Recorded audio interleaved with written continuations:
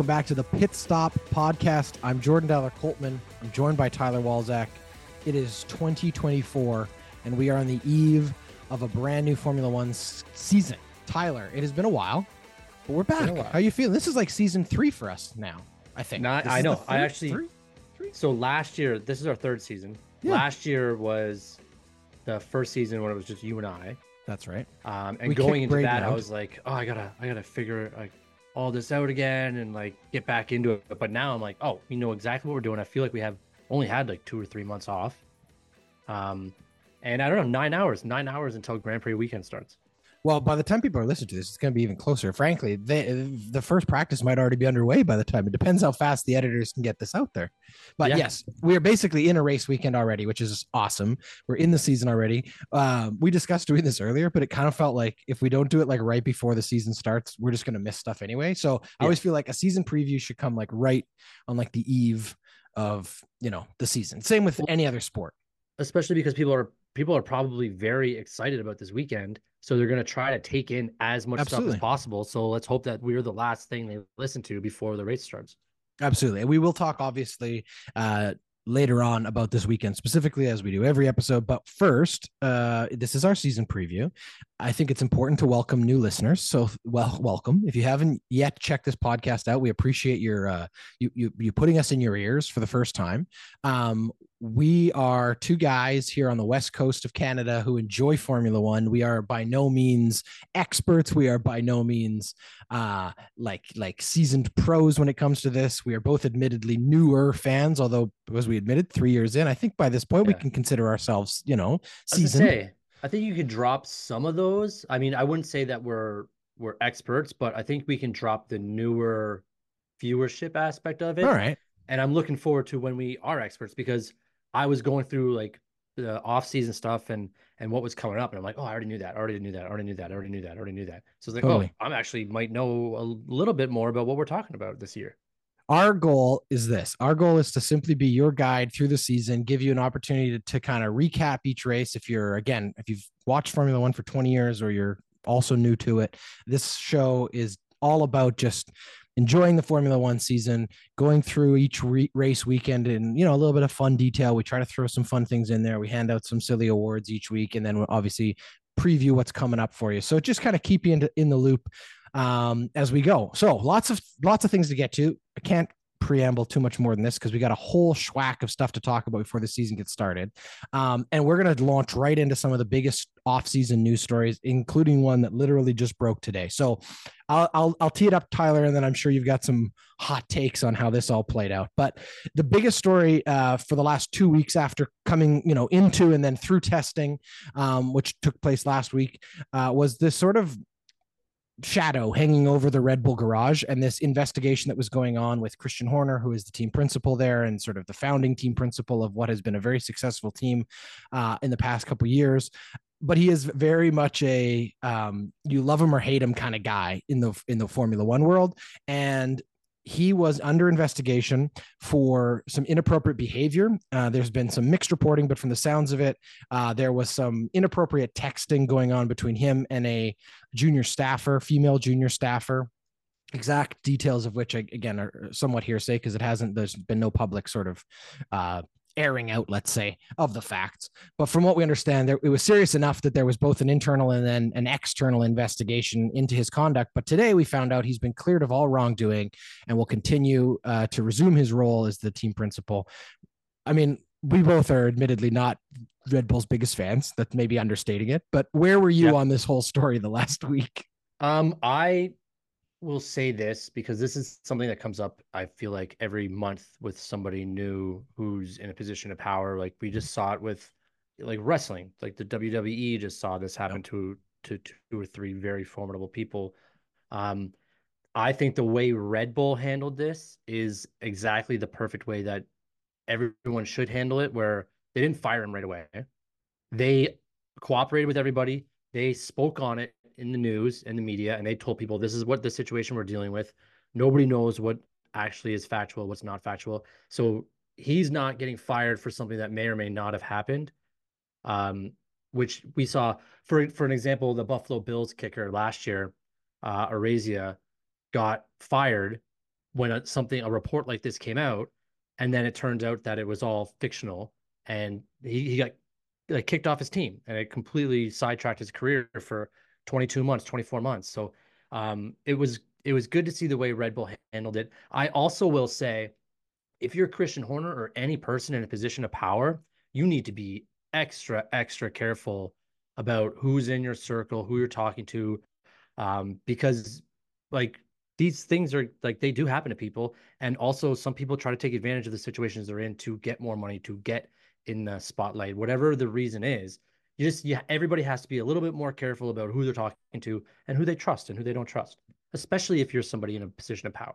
Yeah, there's an extra responsibility, and I mean that's why there's the difference between sexual harassment and statutory rape when we have people in positions of power. There's a difference between any position, any leader in any kind of organization, especially an organization with this many people, as you say, not only for their own well-being needs to be careful, but like this is the world we live in today. You have to be better than this. There was a time and a place where this was kind of commonplace. And luckily, I think, thankfully, we are moving past that. And there has been sort of some reckonings in some very toxic work environments. Yeah. But as a result, as you say, there is a much greater scrutiny. I would also say I'm grateful that there has been these investigations. I think it would behest Red Bull to take the last step, being make your findings public, make sure that this is all kind of cleared and aired out. Because the other truth is, if what they're saying is true, and we have no reason to believe that it's not, then Christian Horner also deserves to be vindicated, and he deserves the information to be made public to protect himself. But equally, there's a victim here or someone in that position who also their privacy has been protected so far, and we don't want that to be spoiled. So it's a tricky situation all around. The point is, it's over now to some level of satisfaction, and Christian Horner will return, and certainly return to the top team in the paddock. I mean, they are repeat champions. They have a 3-time world champion, 2.5 time world champion on their roster. They look like they got lots going on, and we will talk more about Red Bull in a second. The other huge news, the first episode, we couldn't even get through Red Come Bull's on. If there's Red Bull listeners who have like actually listened to this show, first off, if you're a new listener and you are a Red Bull fan, you may not enjoy this podcast. Let's just put it that way. You might not like this one. But if you are a Red Bull fan who stuck it out and listened here, you are a better man than me, or woman, but you are a better person than me. Yeah. I would be long gone, because no, Tyler and I have no love lost for Red Bull. Let's talk about somebody that I do like quite a bit. Lewis Hamilton. That was the biggest news of the offseason, and it was sort of shocking. the last news of the offseason. We thought silly season was over. So and I like where we're going with this in terms of our breakdown right now, because going into the Lewis Hamilton stuff, because this was shocking. It was a wake up early in the morning, like 6 a.m. going to work. Like, oh my God, that is not just another race car driver going to another race car team. That is the best of all time going to probably the most recognizable name in motorsports. Like, oh yeah, so very cool. Totally. But that sets off a series of events that is going to, last year at silly season, which if you're new to F1 or you're just whatever, well, break it down. Silly season is halfway through the year when guys are trying to find out where they're going to be racing next year, if they're going to be brought back to their team, or if their team's going to move on, or if they're going to move on from their team to go to a better place. Last year we had 0 moves. Everybody who was in a seat last year is returning to that same seat this year. Never happened before. That was the first time last year, and it was boring. We are in the exact opposite position going to this year's silly season. And I will talk about this a lot throughout the first probably 5 races, but that might be more exciting than what this season is going to be on the track. Could be, very well could be. So I like to sometimes, as you know, like pull out the old sports media tropes and kind of invert them. So I want to play a game that, everyone and every pundit you've ever heard is doing right now. They love to do this, especially when it's a sport people aren't familiar with. Tyler, can you put this kind of move in the context for North American sports fans? Is this LeBron to Miami? Is this Gretzky to LA? What is this? What is the level? It's bigger. This is the biggest, because Gretzky to LA was huge, massive. But this would be Gretzky going to Toronto. Right. Or Gretzky going to, eventually he went to New York. But like this is, it's not even it's LeBron going to LA, but prime LeBron, not the LeBron we have now Right. going With to LA. Kobe, while it was Yeah, still in there. Yeah, exactly. Yeah. totally. This is Michael Jordan going to the Lakers. Like this Yeah. is it's Tom Brady going to the Dallas Cowboys. Right. Yeah, yeah. It's not just the athlete and the scale and success level we're talking about here. It is that Yeah. he is going from the most successful team of the modern era to the most famous team of all time. Yeah. Right. There is one Exactly. team in the history of Formula One who has been here from day one. It's Ferrari.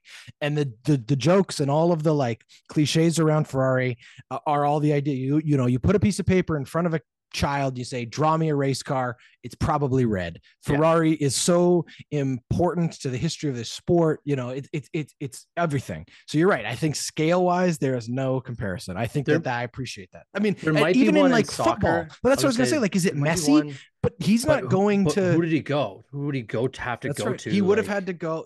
Okay, so here's like the Real only, Madrid. But that's what I was going to say. many, The only equivalent was Beckham to Madrid in the moment it happened. But even then, Beckham was like still like he was the most famous guy in the world, but it was different. He's not the best this of all time. This is the best of all, arguably the best of all time. Yeah. And looking for that final thing. So he's still got something to prove here, which is the other piece of this. He now believes his best chance at an 8th title, if it doesn't come this year, and it probably won't, belongs with Ferrari, which is insane. And then on top of that, we're talking like I like the Dallas Cowboys analogy only because the hope that a Lewis Hamilton move to Ferrari gives the Tifosi and the Ferrari fans is the same kind of thing. They are a long-suffering group now with a great lineage. It's not the Detroit Lions who haven't been there. It's a team that used to be good that has suffered. It's the Maple Leafs. It is the Maple Leafs. You know what I mean? It's like this is the biggest fan base in motorsports who has not won in a very long time, and they're looking for their savior. And you can't even, like, some people make the argument, but this isn't Lewis Hamilton in his prime. But I don't know if that is true. I think the car just fell off and no one could compete with Red Bull. So he made a move to be like, hey, I still have 5 years of championship racing left in me. I got to do it somewhere else. Ferrari seems like they're the closest to Red Bull at this moment. We've seen that with the race times and the track times over the past couple of weeks. So it is one of those things where, like, it was just wow. It was wow. 100%. So you already kind of teed off what I wanted to just also spend a moment talking about, which is the idea that this is obviously the first sort of rock thrown in a pond that the ripples now start to reverberate out from. And we're dealing with, now we know Carlos Sainz is not driving for Ferrari next year. We know there's an open seat at Mercedes next year. Mistake at Ferrari. That is a mistake at Ferrari. Would you have replaced Charles instead? I don't know who. I would have waited until the end. You're telling me though that Lewis isn't no, but that's the thing. They couldn't have waited because to get Lewis Hamilton, you had to make that deal before anything else happened. I think that he had to make this decision when he made it. But here's the weird thing, and this is Hamilton or the Ferrari and Hamilton. They knew that if they didn't make. Why couldn't Ferrari just be like, Hamilton's with us next year? The other two guys are racing for their spot. Well, I mean, Charles has been there longer and has a contract longer, but and he's also finished behind Carlos Sainz. I don't know. It's a good, all right. That's a fair point. And we can talk about that. But the other piece is like this, as you say, it has ripples. Everybody's going to be a part of this, but also there's now this like weird, awkward thing at these two teams, both of whom are looking to like take a stab at Red Bull.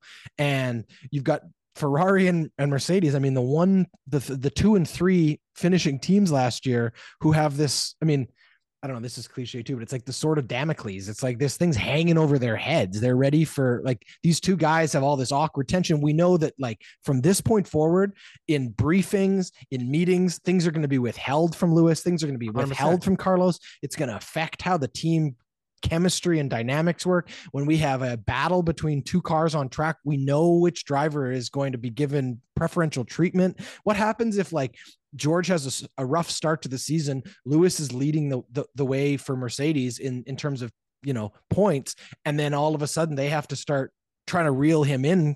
Like it could be very uncomfortable very quickly. Well, I was reading something Brundle was talking about a couple weeks ago, is just that you get hidden from things. So you walk around your own paddock and people put their heads down and walk away because it's embarrassing to kind of talk to you because everyone knows you're leaving.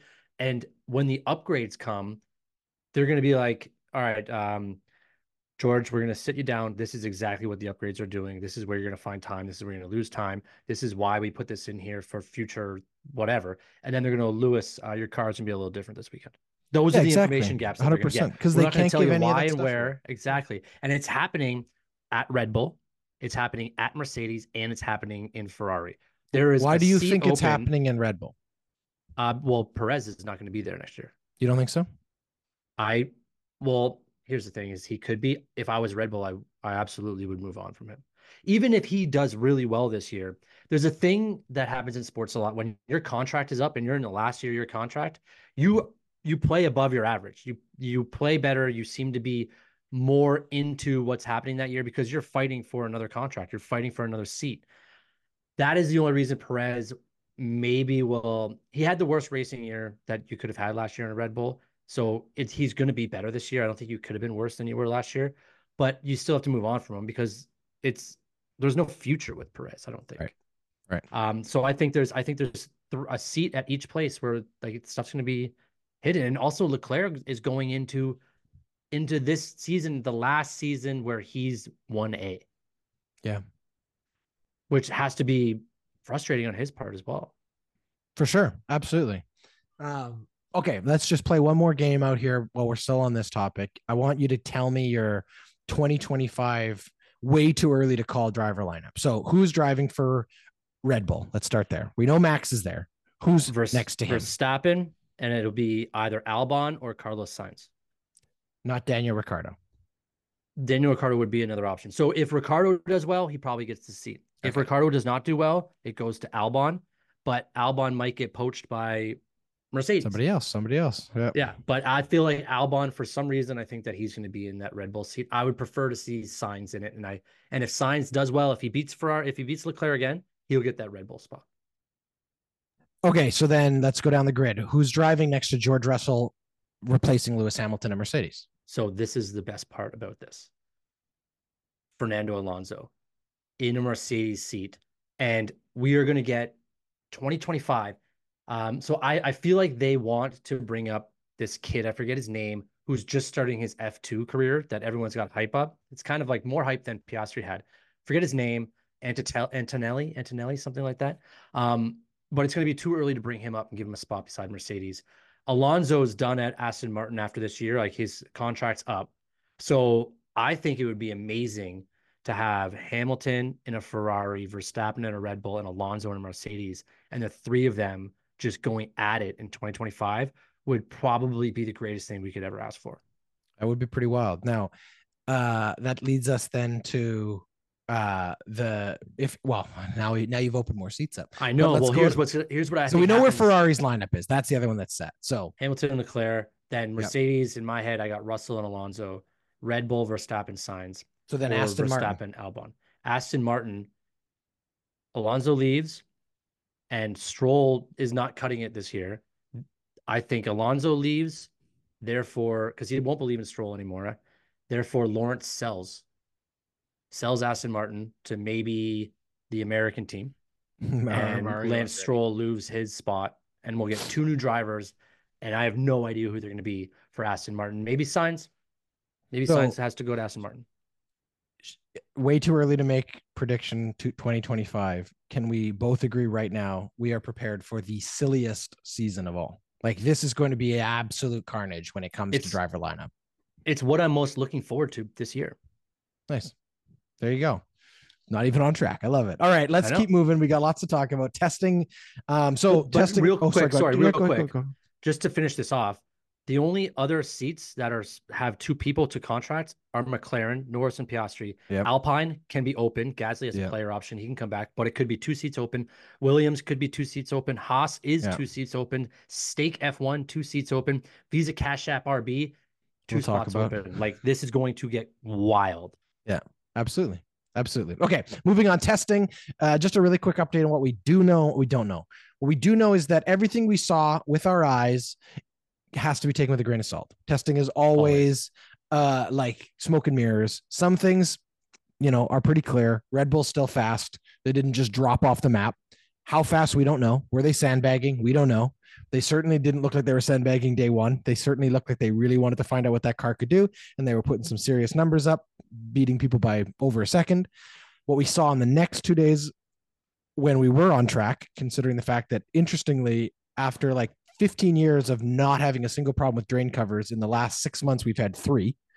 The top teams are still the top teams. There has yet to be a team from the mid or bottom pack that's all of a sudden come flying up to take over one of those spots, the way Aston Martin did, for example, last year, right? Like Aston Martin showed up last year testing, and it was like, oh shit, where'd these guys come from? Right now, it feels like we're kind of it. But the biggest thing for me is it looks like, and again, way too early to know. We're going to know this weekend better. It looks like the mid-table is tightening. And that is exciting because we're in year 3 of these new regulations. This is always about that period where like you kind of get a sense of where these engineers and guys are going to get these cars to, and you kind of figure out where it is.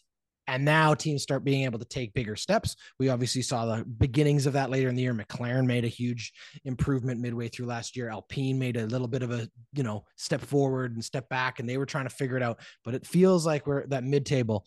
So when you look at it, what were your impressions looking at timing charts, whatever? I mean, again, none of us are experts, aerodynamicists or anything like that, those were the real nerds go to town on testing. And hey, nothing against the nerds. This is a sport full of nerds who make a lot of really impressive cars, but that's just not our forte. Yeah.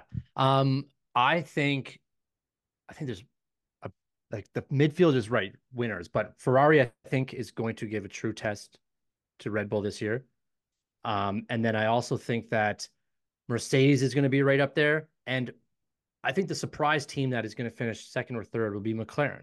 And I only say surprise because you always expect the top 3 to be the top 3. But if you look at the timing charts and the finishes of McLaren in the last third of last year, then that's where you should be looking at where they're going to start this year. And if they have a hot start, like Piastri's in his second full season, he's raced every track now, so he'll know what's going on. But once you get that over with and the kind of like shake off the sillies, so to say, then I think McLaren is going to be very, very good this year. And I think that so far their times have shown, without giving away too much, that they're going to be fast.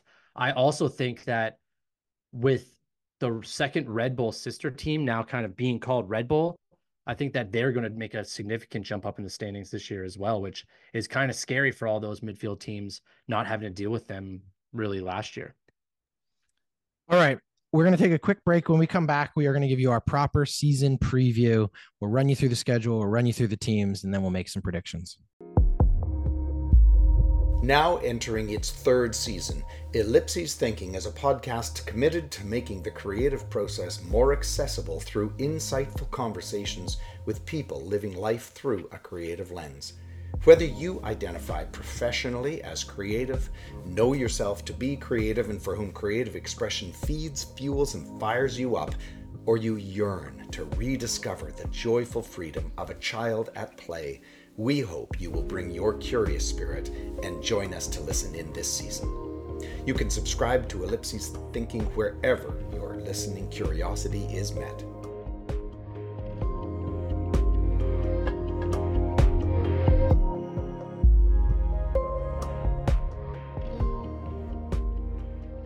All right. We are going to tee off our preview here. Let's start with the schedule. Anything stick out to you, Tyler, looking at this schedule? Only that they brought Japan to the beginning of the year instead of the end of the year. So right. Yeah, that mean more or less rain? Yeah, exactly. Well, and we're also going to China, which is an interesting one. This is the first time the Formula One will be back in China since pre-COVID.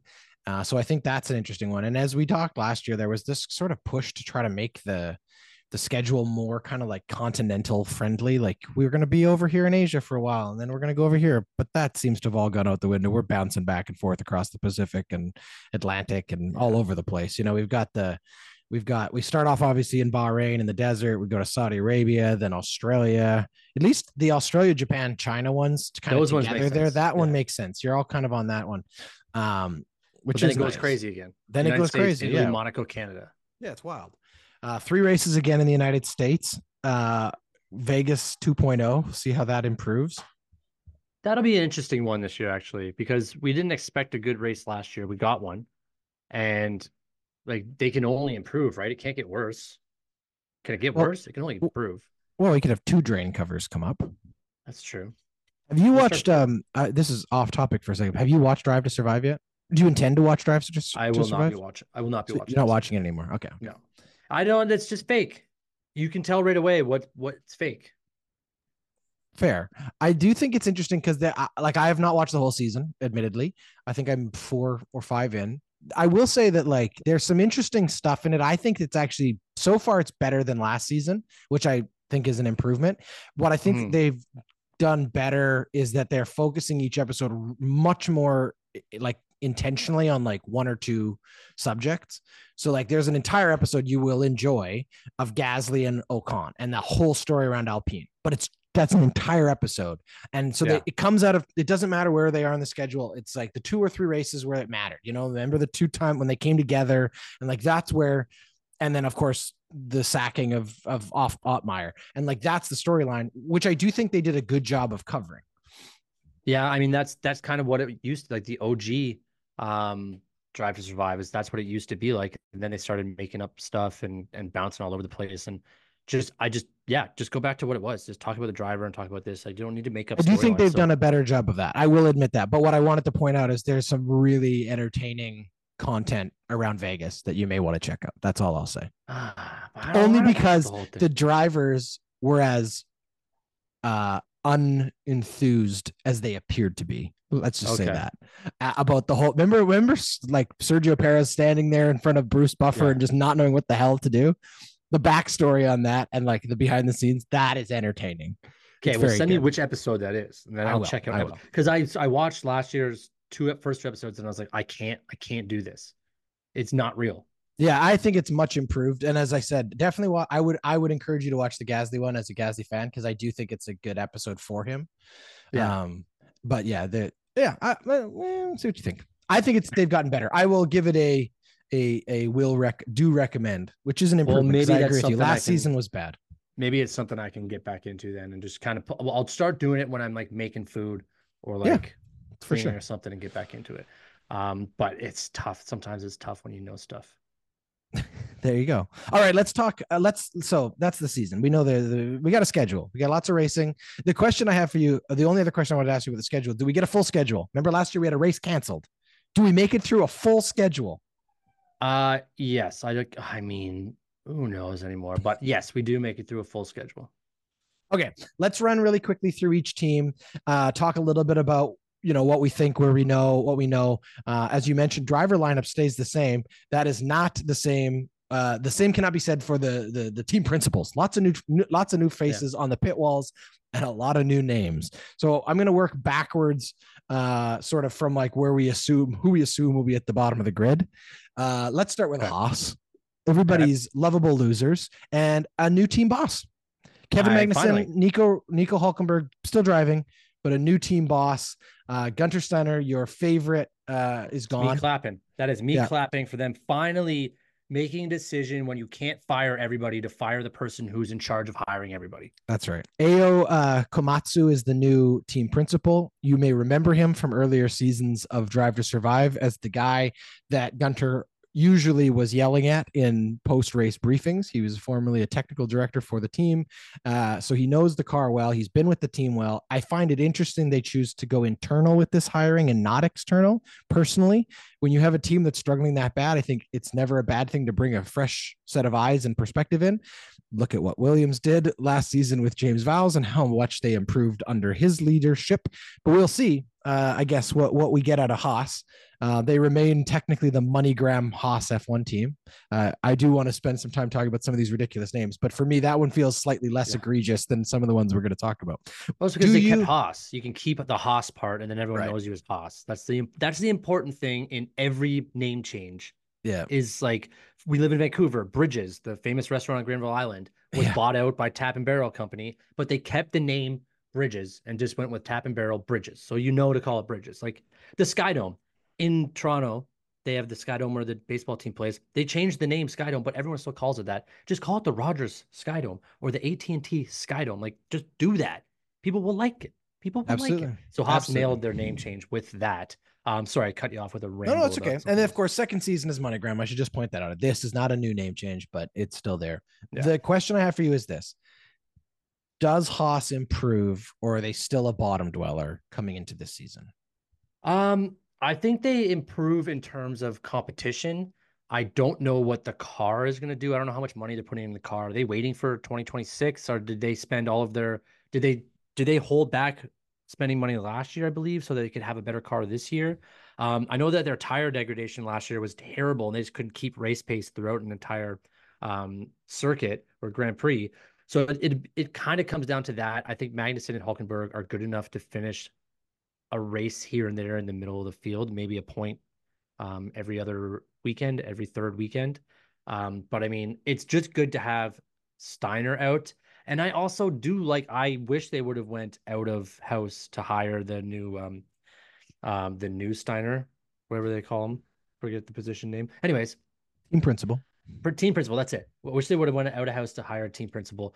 They went with the guy that well, you're right, was always getting yelled at and blamed. So he's got a kind of a massive Cinderella comeback story that we could be talking about in 10, 15 races. Imagine they come out, finishing points 3 races in a row. That guy's laughing at Steiner, calling him up every night, midnight, just laughing and hanging up, just laughing and hanging up, laughing and hanging up. That's what I'd do.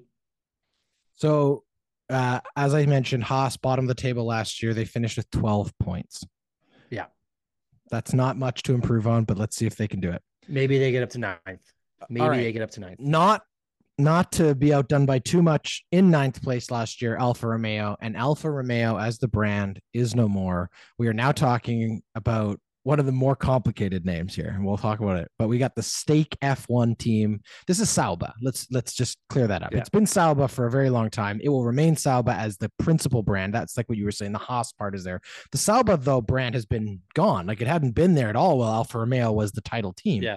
And this is, of course, the team that will become Audi when the engine changes, new regulations come into place. So this almost feels like a placeholder name to begin with. But here's what's really weird. For some races, they're going to be called the Stake F1 team. But there are certain jurisdictions where gambling on sports is still not legal in Europe, and this team will, at those races, be called the Kick Sauber F1 team. So they have 2 different title sponsors depending on whether or not gambling is legal. This has to be one of the dumber things you've probably seen in sports branding. Am I wrong? 1,000%. Why? Also, why? Just because you are branded by a gambling company, why can't you just still be branded by them, but just not? So the issue is this. There are certain jurisdictions where sports teams cannot advertise sports gambling. So the name on there is a title, like a principal sponsorship asset.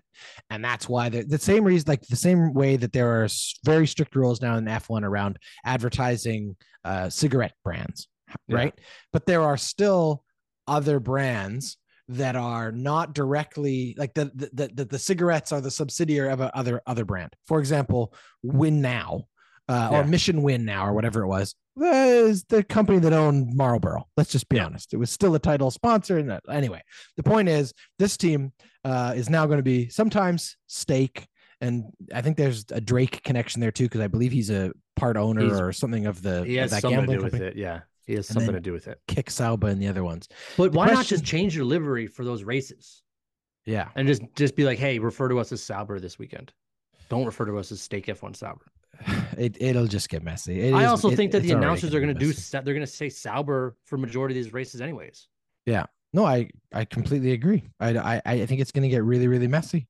This is a team that has its returning 2 drivers. And as I mentioned, has a returning team principal, Alessandro Alan Brava or Brava.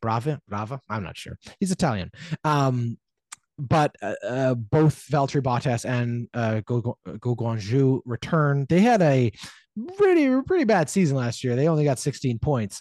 The question is, does this team improve? And if so, by how much? I don't think this team improves, but I also said that last year about this team, and I thought they'd finish last place last year, and I was wrong. So I think there's by 3 points. Still wrong. Still wrong. I think that I don't know. I think they finish right 9 or 10 with Haas. Maybe they go 10. Haas goes 8, and there's a surprise team at 9 that I'm not too happy about. But I don't know. They're not gonna have a podium or win maybe they get 8th or 9th place. Like, is anyone excited about Zhao or Bottas anymore? I don't think Yeah. so. I mean, I think that it's got one of the more striking liveries. I'll give it that. The neon green's kind of fun. It's nice that we have a few less like red and white teams on the grid personally, but It's not your color. It's like hate nuclear it. green. It's like, yes, it's like Tron. There you go. So interestingly, both the bottom two teams last year sporting Ferrari engines. So that'll be an interesting conversation to be had about whether or not that continues. We've got Ferrari near the top of the table, but they're the teams that they supply engines to certainly struggling. Let's continue to climb up the table in the order we saw, and we will get to the dumbest name in the history of professional sport, in my opinion, of any team or any organization. I will try to say this as cleanly as I can one time, and then from this point forward, I will only refer to this by an acronym. This is the Visa. I can't even do it once. Yeah, can't even do it once. Visa Cash App RB Formula One team, formerly AlphaTauri, formerly Toro Rosso. This is the junior Red Bull team that is now named after not just Visa, but a specific Visa product. I know. It's so stupid. I will be referring to this team moving forward as VCARB because that's the only acronym that is suitably dumb enough for how dumb this name is. So VCARB here has the same two drivers, Yuki Tsunoda, Daniel Ricciardo, but they have a new team principal in Laurent Miquez. And again, this is a team that is basically just here to service the training and development of drivers for Red Bull. And yet they have one of the older drivers on the grid driving for them after he took over last year from their failed attempt to develop a new driver, where Daniel Ricciardo is back. And Yuki Tsunoda definitely had a better year last year. But where does this team go from here? And you seem to be hot on the fact that they're going to improve just because they got a better name. I don't know. No, because they got the better car now. They basically have Red Bull 19. They took the cars from last year, gave them to this VCARB team, and now they're running with arguably one of the better cars we've seen in the last 10 years. So Ricciardo, who's been in a Red Bull car before, now has a Red Bull under him again, whether that be real or not.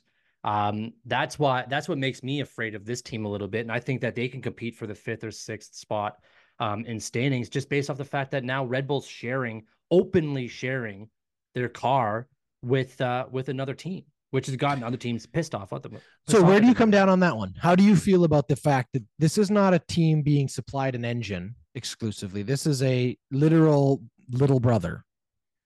I think that it's frustrating because everyone complains that the other teams are kind of like getting information off them or stealing things from them. Well, Red Bull, you're giving information away now. So you can say, oh, they're taking ideas, but you're giving it to another team. So you can't kind of like complain about one thing and then do it legally with another team. Like, it just doesn't, you just have to, and we know they're just going to complain about it anyways, but they're now giving away hints and products and tips to another team to improve them. So it's kind of horseshit. I agree. I think it's frustrating. I think it's also just weird. I mean, the fact that it's the equivalent of like an NHL team having its farm team, like its AHL team, also in the league, trying to compete against the same teams to affect the points in the standings. Like that's what this ends up being. And it's just sort of a really dumb thing that just doesn't happen anywhere else. It's just essentially they're taking up a spot on the grid that could be filled by a really great, independent team like Mario Andretti's trying to get. Yeah, 100%. Could be a Cadillac car instead of a VCARB car. Yeah. So as mentioned, obviously Yuki Tsunoda had let's call it a slightly better year. He's had a good finish to the year.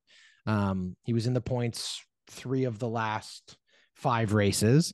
He had 17 points on the season, and Daniel Ricciardo was injured for a significant period, only scored points in one of the races he was in. However, Liam Lawson definitely impressed in that car. Yeah, absolutely. Okay. Yeah, go. Question. Let's jump to the next team here. We got the Williams coming up here in the order. So Williams, again, a team that very slowly but consistently made some improvements through last year. They climb out of the basement and into the midfield by the end of the year. 28 points, only a couple ahead of our RB or V Carb, or I guess they were Alpha. Oh no, they were Alpha Tori back then. We can still call them that, but they saw some improvement. Again, they scored points pretty consistently near the end of the season. Missed out of the last couple races, but they were better. Again, some new and exciting I don't know, improvement out of a guy like Alex Albon, who's been around for a while, but has really not had a lot of sustained success. And I mean, you're already putting him in a Red Bull next year. So he needs to have a really good year if that's going to come true. Whoa. But I simply stated if he has a great year this year, which he is under contract again with Williams for next year. So he has a spot coming back. So he's kind of got nothing to lose. If he has a great year, he's got two teams at the top of the top of these standings that are looking at him. And he's in a weird spot where he is in both teams' training programs, essentially. He's driving for Williams, which is associated with Mercedes, but he still wears a Red Bull helmet, like, because he used to drive for Red Bull. So he's kind of put himself in a very good spot in terms of being able to get one of these open seats at the end of the year. It's going to be very cool to see what Albon does this year. I agree. Cool. And as I said, he certainly had an improved year last year. He finished with 27 points overall. His teammates struggling, but he was a rookie. Logan Sargent only managing 1 point. I would expect that Williams will also, as a team, have taken steps forward. This is the full off season. The first time we're really going to see a James Vowles car, as he took over last year and inherited the car that was already under development when he took that job. But James Vowles is I will also say this again, going back to it. If you're a James Vowles fan or interested in how that whole thing, they do have a great episode on that too this season. So you liked the season. Just say I enjoyed the season so far. I'm telling you, I think it is a much improved product over last year. It felt like they didn't feel like they needed to do as much fabricating of storylines. They just went back to the like personal the team, human interest, which was where it is. There's not a lot of like, at least so far, as I say, haven't gone all the way through. The Lewis Hamilton episode where they're talking about his contract with Mercedes is very leading because they clearly were editing it when this news broke and that wasn't part of the storyline. So now it's this sort of awkward thing. And actually there's a few moments early on where Christian Horner says some things that, given recent events, don't make him look great in the edit. Let's just put it that way. But again, it's the lens through which we're seeing it. Yeah. Okay, let's jump forward. We got a lot still to cover, so let's keep moving. As I said, Williams, we expect will have an improved season, but still kind of be in that midfield ahead of them in the standings. And this is where the jump to like what we call the midfield really took off, right? Yeah. So 28 points for Williams. That's the basement. That's sort of they're on the top step, but they're still in the basement. On the main floor, we had Alpine with 120. So 100 points, almost 93 points better than Williams last season. So a very big jump. And Alpine, again, having returning drivers. They will have a full season. Well, no, but Bruno Famin, who took over as team principal when Otmar was fired mid-weekend last year, will now again have had a full off season with this team. The question is, does this team continue to kind of, struggle to find sustained success, or have they put it together? And are we looking at, the Alpine that used to be Renault competing for like fourth? Well, they don't look great with this past couple of weeks. I'm very afraid of Alpine. Also, yes, they're bringing back their principal, but I believe, correct me if I'm wrong, but over the past 6 days, a bunch of people have quit.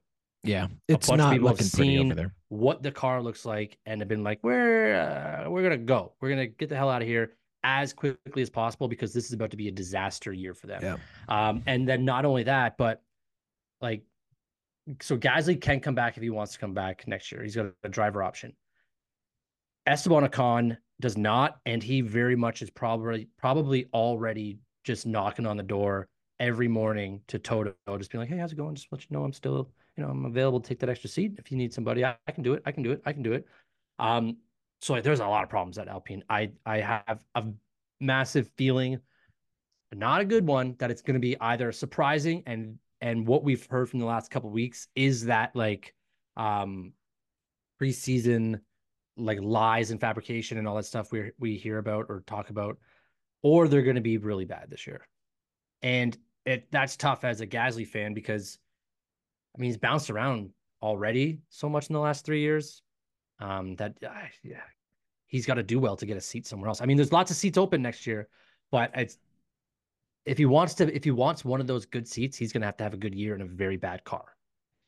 So the one note I will add about this team is they are still the one holdout on the grid that is not currently operating with a Ferrari or a Mercedes engine or an RB, Honda Frankenstein Brandon. power unit. They are still with a Renault engine. There's probably a reason that nobody else has a Renault engine in their vehicle. I'm going to just say it and leave it there. There's definitely a reason no one else has a Renault engine in their vehicle. Wait until they see the way this car drives this year. I'm very afraid because also Gasly overperformed last year. And now it's like he does so well. He's doing so well. Like, as a Gasly fan, now it's like, I don't know. I'm very afraid of what the year is going to look like for. It's basically me, Gasly, and Ocon are the only people coming back for Alpine. Yeah. All right, let's jump one spot up from again last year's standings. And again, this was a big jump. So add another 100+ points to the point standing, and Aston Martin, who had a phenomenal start, a very difficult mid-season, and then a pretty decent end to the year last season. One of the most interesting teams, I would say, throughout last season, but a team that now is kind of back in the midfield and not quite sure where they're going to be. And again, as you say, there's a lot of question marks around the future of the team, the drivers, all of those things. Team principal, Mike Crank.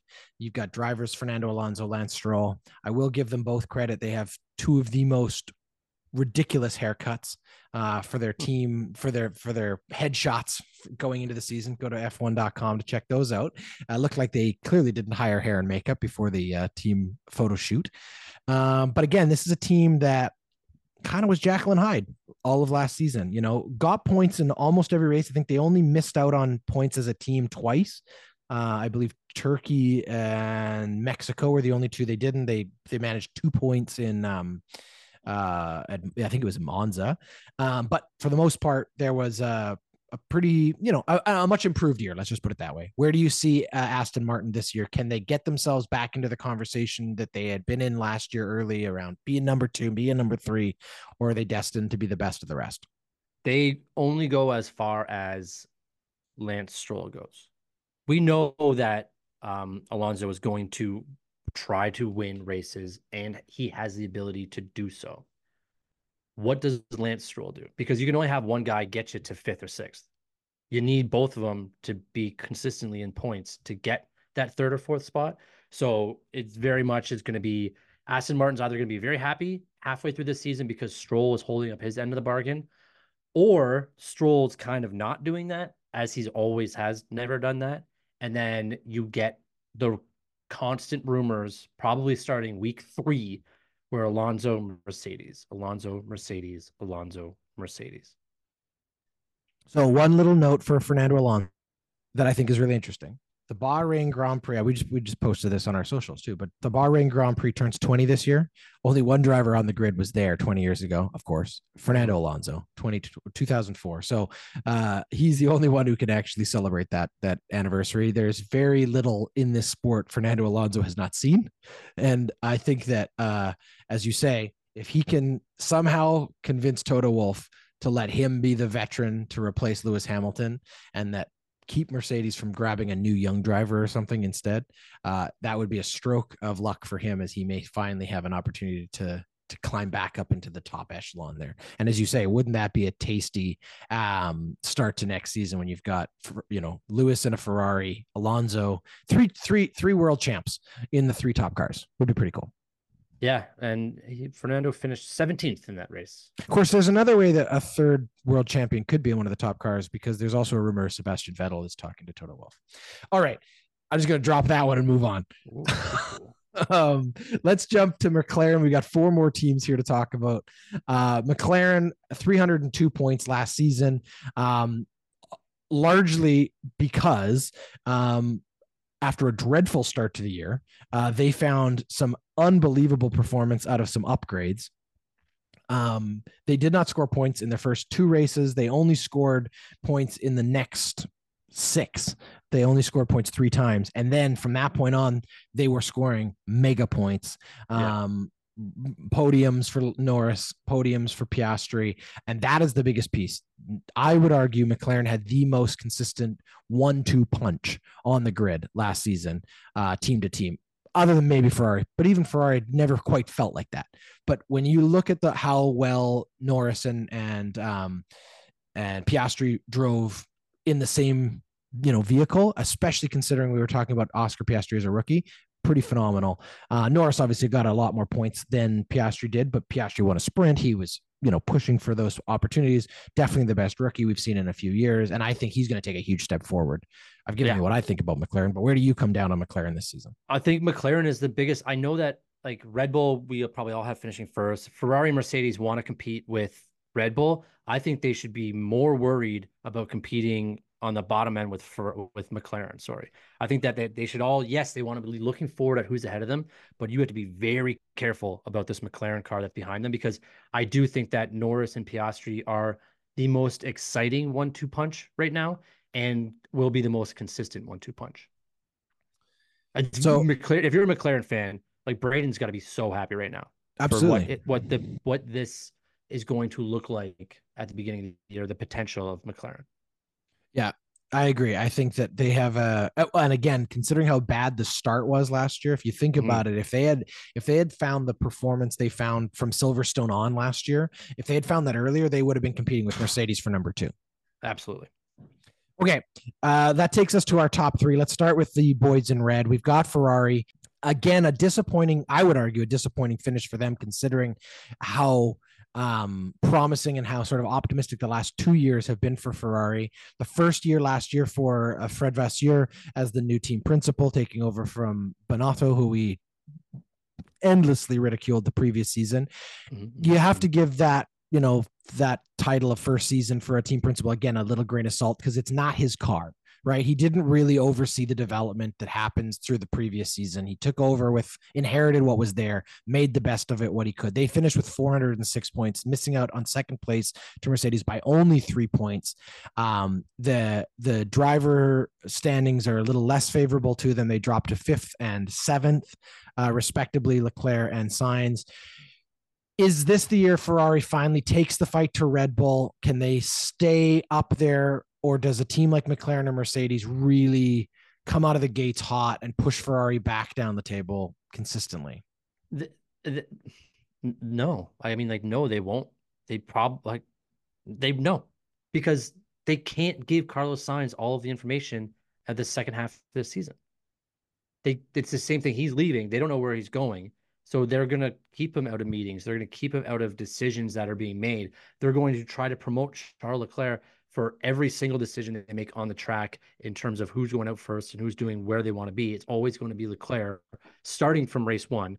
And how much is Sainz going to push back on that? We've seen him push back on it before. He's got nothing to lose by telling, for lack of better words, Ferrari to go fuck themselves and try to win every single race. He does not care about Charles Leclerc. We will see that more this year than we have in the last couple of years. And we saw it the last couple of years. So Carlos Sainz is racing for a job. Don't get me wrong. He's going to want to win every single race until the end of this year, but he's going to do it on his terms. And that is something that's going to hold Ferrari back altogether. Well, I think the same, you could probably just take everything you just said. I can cut it out there and I'm going to put it back in for the next team, because does the same things not apply to Mercedes? The only difference is Hamilton knows he has a seat. So I think he'd be more willing to be like, yeah, this is Russell's car now. Let Russell get the decisions. Let Russell be 1A. I still am going to try to win, but he knows he has a seat next year. He knows who he is. He knows that Ferrari's the future. So he could easily just be like, I'm trying to win every race up until 2/3 into the season, and then be like, I get why you guys have Russell going ahead. So let's just, I'm out of the meetings. I'm out of the new car. You guys do what you need to do, and I'll just sit here trying to win a race. If I'm in a position to do so with 10 laps to go, try to help me win. If I'm not, then let's put everything forward to Russell. I can see him being a little bit more a teammate friendly, I guess. because he has a spot next year. Okay, so let me present a slightly different narrative. Again, somewhat optimistically or hopeful as a fan of this team, as a fan of these two drivers. Is it possible that strictly from an ego perspective, that Toto Wolff wants to prove that Lewis making this decision was wrong and that he and Mercedes are the right team for Lewis to compete for a championship? And if Lewis has a good start, that they fully back him in trying to get that 8th title in their car strictly for the purposes of the record book. This is Toto and Lewis, who I would argue are probably the two closest team principal drivers, maybe in the history of the sport. They have been together at Mercedes from day one. They built this program together. They succeeded together. I think that Toto would admit today that if he could have a do-over, he would have helped Lewis beat his teammate in the one championship that Lewis didn't win when Nico Rosberg took it. I think that retroactively, he'd like to have made sure that he got the title, the record with Lewis. And obviously, we know you probably should have it to begin with. We don't have to go into that. How many minutes into this podcast did it take before I brought up 3? Okay. But I think there is a chance, depending on how this car performs early, if they have built a good car, and it feels like Lewis is driving well, that the plans at Mercedes could shift and they will push. I agree with you, though. 3/4 of the way through the season, that gets tougher. If it isn't him in a dogfight for one or in the lead, God willing. Yeah. But I'm just saying there is a reality here where Mercedes has a chance to still make history and send Lewis off saying, why are you going over there anyway? We did it for you. It's over. The storybook is finished, and then Lewis can retire and never drive for Ferrari and the whole world comes crashing down. I mean, I could see something along the lines of that happening. I know Lewis has always dreamed of driving for Ferrari, so he's going to he'll go drive there anyway. Yeah, if you're Toto and you can get it with Hamilton, why not? Like, why not just go for it? Be like, whatever, take whatever secrets you want. You were right now, we're 10 races into the season. You've won 7 of them. Let's go out and get this thing. I can see that being real for sure. Well, and the other thing is, like, we're not that far off from these regulation changes with engines that are coming. Mm-hmm. And that's the other thing is that next season will be the last season with the current engine power units. 2026 is when the new ones come in. The truth is that all these cars are going to get serious retoolings when that new power unit situation comes into play. And the truth is for Lewis, I would almost make the argument he's not even gambling on next season being the year for Ferrari to figure it out, because it's probably going to take him a year to get that car to what he wants that car to be with that team. And the truth is that he's looking all the way to those new power units. And maybe that's why he made the move. Maybe he knows something we don't about how Mercedes is developing their 26 power unit and he's concerned already, which would be really dangerous.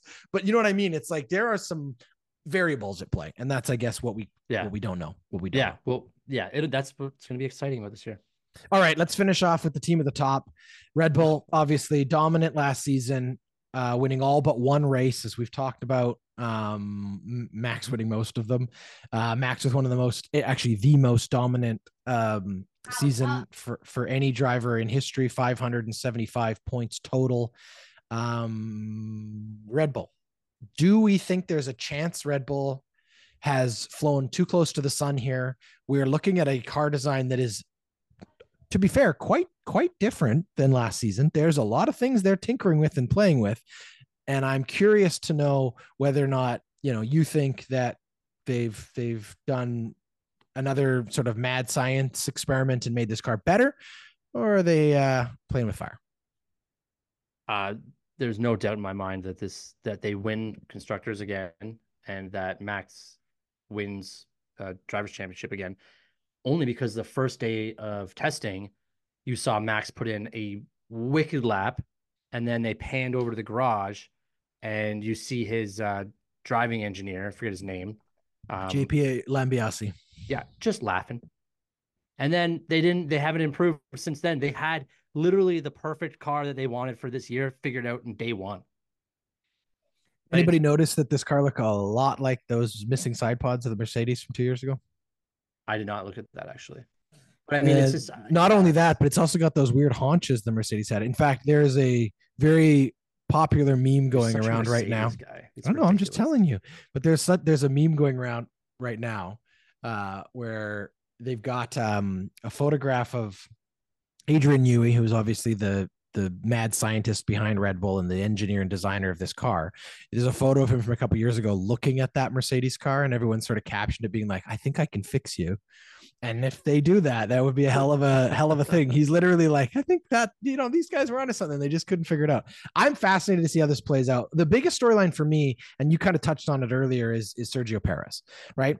Underperformed considering he was given the best vehicle he probably would have ever driven in his life. We saw that because Max put that thing, through its paces and dominated in ways nobody's dominated. And Perez sometimes was nowhere to be found. That is going to be the biggest question. Can Sergio Perez protect his future at Red Bull by having the best career year, or, is, as you say, this is swan song there anyway, because he's just keeping the seat warm for somebody else. Yeah, that'll be the Red Bull season. We shall see. All right, that gets us through the preview portion of the teams and all of that. Let's jump really quickly here, Tyler. We got two more things to talk about. We got a mailbox box question. It's time for mail. Box. And I'm asking the question, and it's a very simple question. You've already answered it, but who do you have winning this season? Both constructors and drivers. Red Bull and Max. Okay, it's like not even a fun question. There's no debate on it so far. No debate on it so far. So I probably would agree with you. But just for the fun of it, I'm going to say that the team that wins the constructors doesn't win the drivers' championship. I'm not going to say who I think it is, but I just think that there's a chance one of those teams falls apart. Okay. It'd have to be Ferrari and Mercedes, and there's internal problems there. Yeah, you're right. It's probably not happening. I just want something. I just want something. All right, let's really quickly run through our preseason award predictions. These are, of course, the awards we hand out at the end of the year. And the only reason we do these as predictions in the preseason is so that later in the year, we can look back at how foolish we were in February 28th. Yeah. We're making these predictions. Here's the best one. First one up is best rookie. Well, here's the question I have for you. Is it possible we still have a rookie take somebody else's seat? Because right now there's no rookies, but is it possible? And also, does Liam Lawson count as a rookie? I guess he would. That. I think he does. I say Liam Lawson gets at least one race in here, and we'll give him best rookie. All right. Who's your best driver of the year? And remember, we've argued about what best driver means, but yeah. You got to give it to Max now because we know he's going to win all the races. Okay, at the end of the year, it's going to be different because we're going to be like, this guy actually outperformed his car. And that's what I think. That's why I'm going to make this guess. I think it's Lando Norris. I think Lando Norris has the best opportunity with the car he has to take a big step forward. Worst driver, who you got? Worst driver, I will put Logan Sargent in there. Okay. Just because I do think that his car should be right where Albon puts it each time.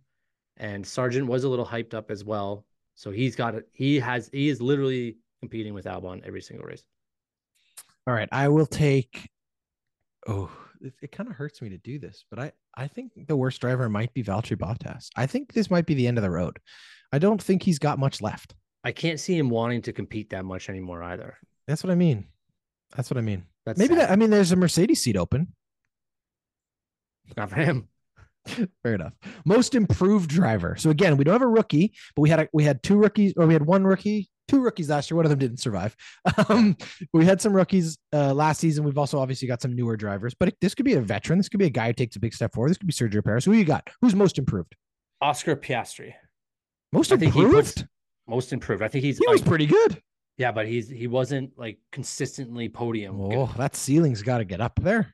End of season, he was on the podium and won a sprint race. But I expect him to compete with Norris, who's a top 5 driver already in his second year. All right. I will note that our most improved driver last year was Lando Norris. So I've got him already going all the way to best driver. That's a hell of a 2-year jump. Hey, I think the most improved driver this year is going to be Yuki Tsunoda, because if what you're telling me is true, and he's now driving the RB18 or 19 or whatever the hell it was. RB19. then I think he has the potential, if he can just be consistent, to really take a big step forward. We have yet to see what Red Bull clearly sees in Yuki. Yeah. You know what I mean? Like, they love this guy. Yeah. And they believe he's got something special. I'd like him to show us what it is. Right now, it's just temper tantrums. Yeah. Well, he's not the only one on the grid who suffers from temper tantrums. Well, you're not wrong. You got one of them driving next to your favorite driver over there. Esteban Ocon's known for a few temper tantrums. Oh, yeah. Most improved driver, then we have most improved team. So who's the most improved team? I give it to McLaren as well. I think both of those guys driving as top 5 drivers, I think they have the potential to put McLaren in that 3 spot in the constructors. Yeah, I think I was going to go the same way, but I think it's Williams. I think Williams is going to surprise us. I really do. I think that they might have a portion of the early part of the season where, I would put a lot of stock in what James Fowles is capable of over there. I think he was one of the pieces that made Mercedes so successful for 10 years. And I think he's learned under a very good leader. And I think he has a chance to, and yes, it's a homer pick because there's a Mercedes connection, but I do think Williams showed us last year they're capable of taking steps forward, and I pick him. All right. Most disappointing driver. I think Perez again. I think it's Perez because he still has the car. Like, I know if you're going comparative of what he did last year, then it can't be him because he was very disappointing. Well, he was our most disappointing driver last year. We gave him the award. He's in the same car. Back to back. Be disappointing. He's going to be disappointing again. Or you got to give it to, it could be Ricardo in that car because he has more experience than Tsunoda. And if he can't outpace Tsunoda for most of the year, then Ricciardo could be most disappointing. All right. Most disappointing driver for me. Yeah, I feel like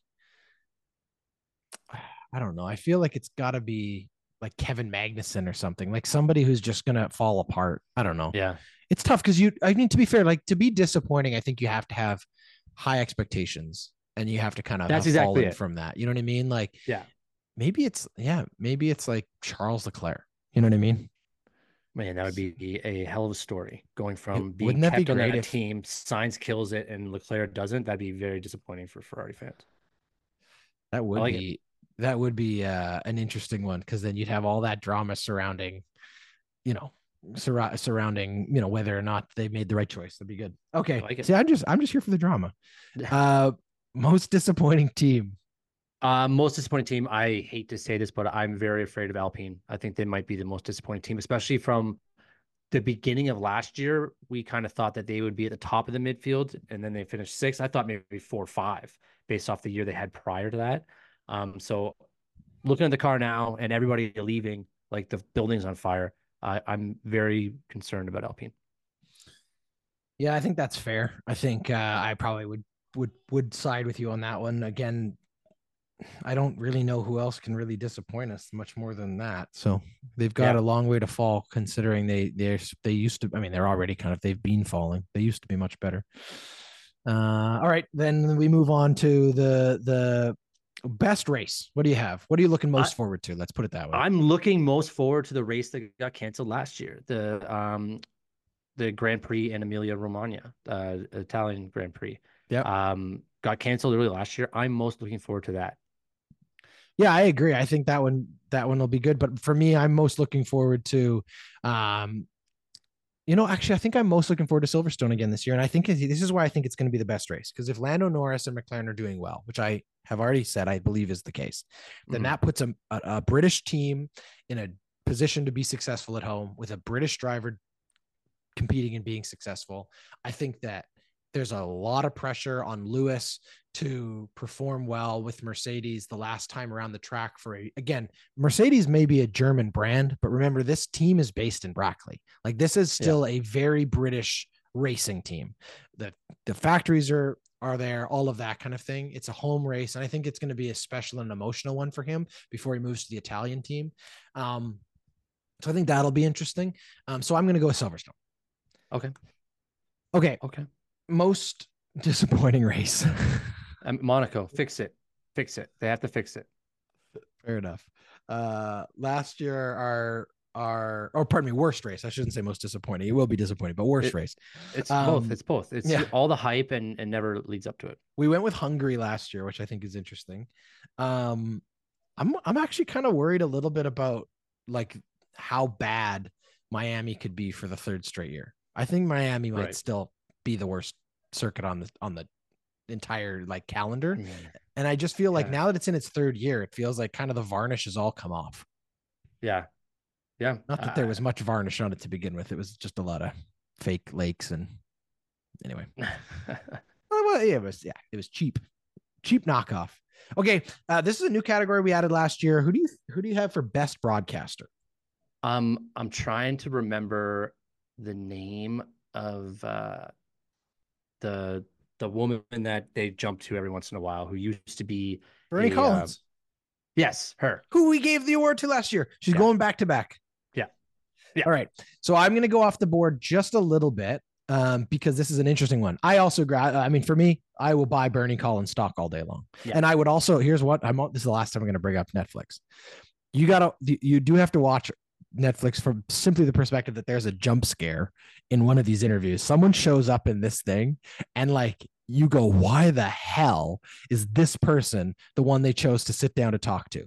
It's shocking considering the fact that seat should have been Bernie Collins. Like that is who I want to hear from. If you're trying to give me the female perspective of like an educated Formula One analyst, I want Bernie Collins all day, nobody else, period. Yeah. She'll be great this year. I can't wait. If you've watched Drive to Survive out there, listeners, you know exactly the jump scare I'm talking about because it was like, oh my God, I cannot believe she's here. Now you're thinking about who it might be, but that's for when you watch the show. No spoilers. I'm excited, and I think the best broadcaster might be Harry Benjamin. You ever heard of Harry Benjamin? No, you haven't, because he's going to get his first opportunity to take the mic for Sky Sports 1 because David Crofty is missing 3 races this year. It's already scheduled, and his replacement is Harry. I don't even know the guy's name, Harry Benjamin. So I'm just excited to see what a new voice has for us and what it's going to sound like because Crofty is so iconic, obviously, but this guy apparently is very successful. He's been on CNN, he's been on BBC, he's got a good broadcasting background. He knows what he's talking about. He's hosted like radio broadcasts of this stuff. I'm just excited to see what it sounds like. And it'll be that Emilia Romagna race. That's right. One. Exactly. Yeah. That'll be one of them. Okay. Last one for us here. Who this year? Oh, there's 2. The biggest off-track story is kind of hard to predict because the whole point of it is it's something that's going to surprise us. No, the biggest off-track story is going to be the silly season. Okay, fine. For sure. All right, check mark there. The People's Champ. Who's the man of the year for us? If Alonso signs with Mercedes, then boom, he is. That's all. That's very much what I'm hoping for. Yeah. That's very much what I'm hoping. Yeah, that'd be good. I think the only other one who comes in and steals something is like if some driver we'd never expected, surges.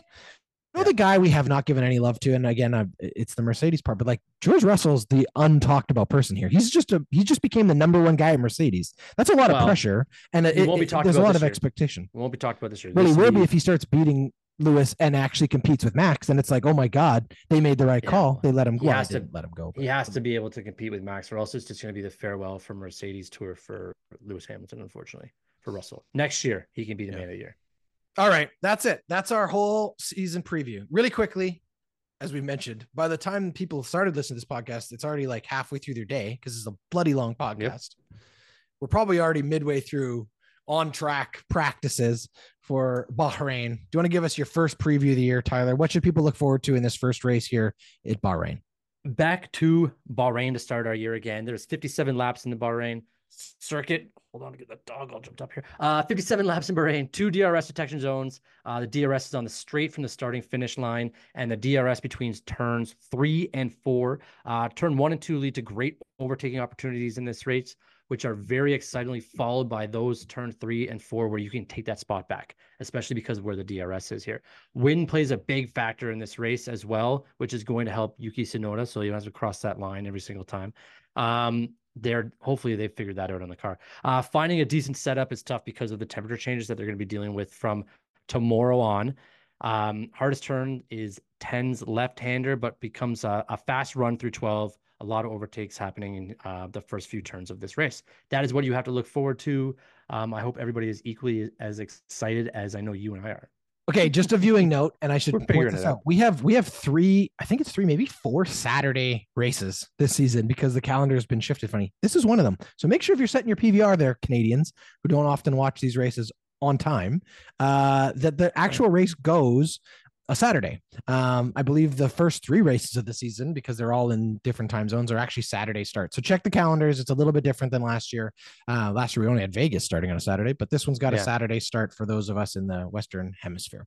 All right, Tyler, that was a lot of fun. Thank you for indulging in all of the speculating and anticipating. But look, they're going to be on track. They're probably already on track. Formula One's back, and we'll be back following this race to give you a recap and set you up for the next one. We will do that all season long. If you haven't already, please hit that subscribe button, share it with a friend. We have so much fun each week putting this together. We appreciate your listening and your support. If you want to learn more, hit us up on social media. You can also find out more at our website, ordinarypodcasts.com. And if you want to submit questions to our mailbox box segment, you can do that by direct messaging us on Instagram or by sending an email to pitstop@ordinarypodcasts.com. On behalf of Tyler and myself, thanks for listening. We'll talk to you soon.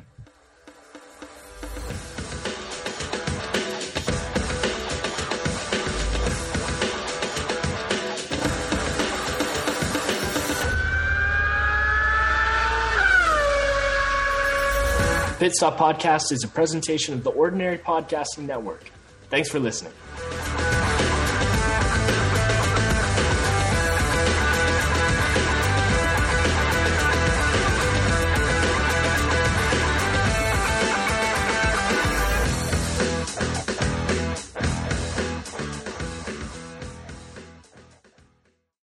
The Ordinary Podcasting Network wishes to acknowledge that the lands on which our conversations take place include Treaty 6 territory, the traditional meeting ground and home for many indigenous peoples, including the Cree, Dene, Saulteaux, Blackfoot, Métis, and the Nakota Sioux peoples, as well as the unceded territories of the Coast Salish peoples, including the territories of the Musqueam, Squamish, and Tsleil-Waututh nations. We acknowledge the many First Nations, Métis, and Inuit whose footsteps have marked these lands for generations.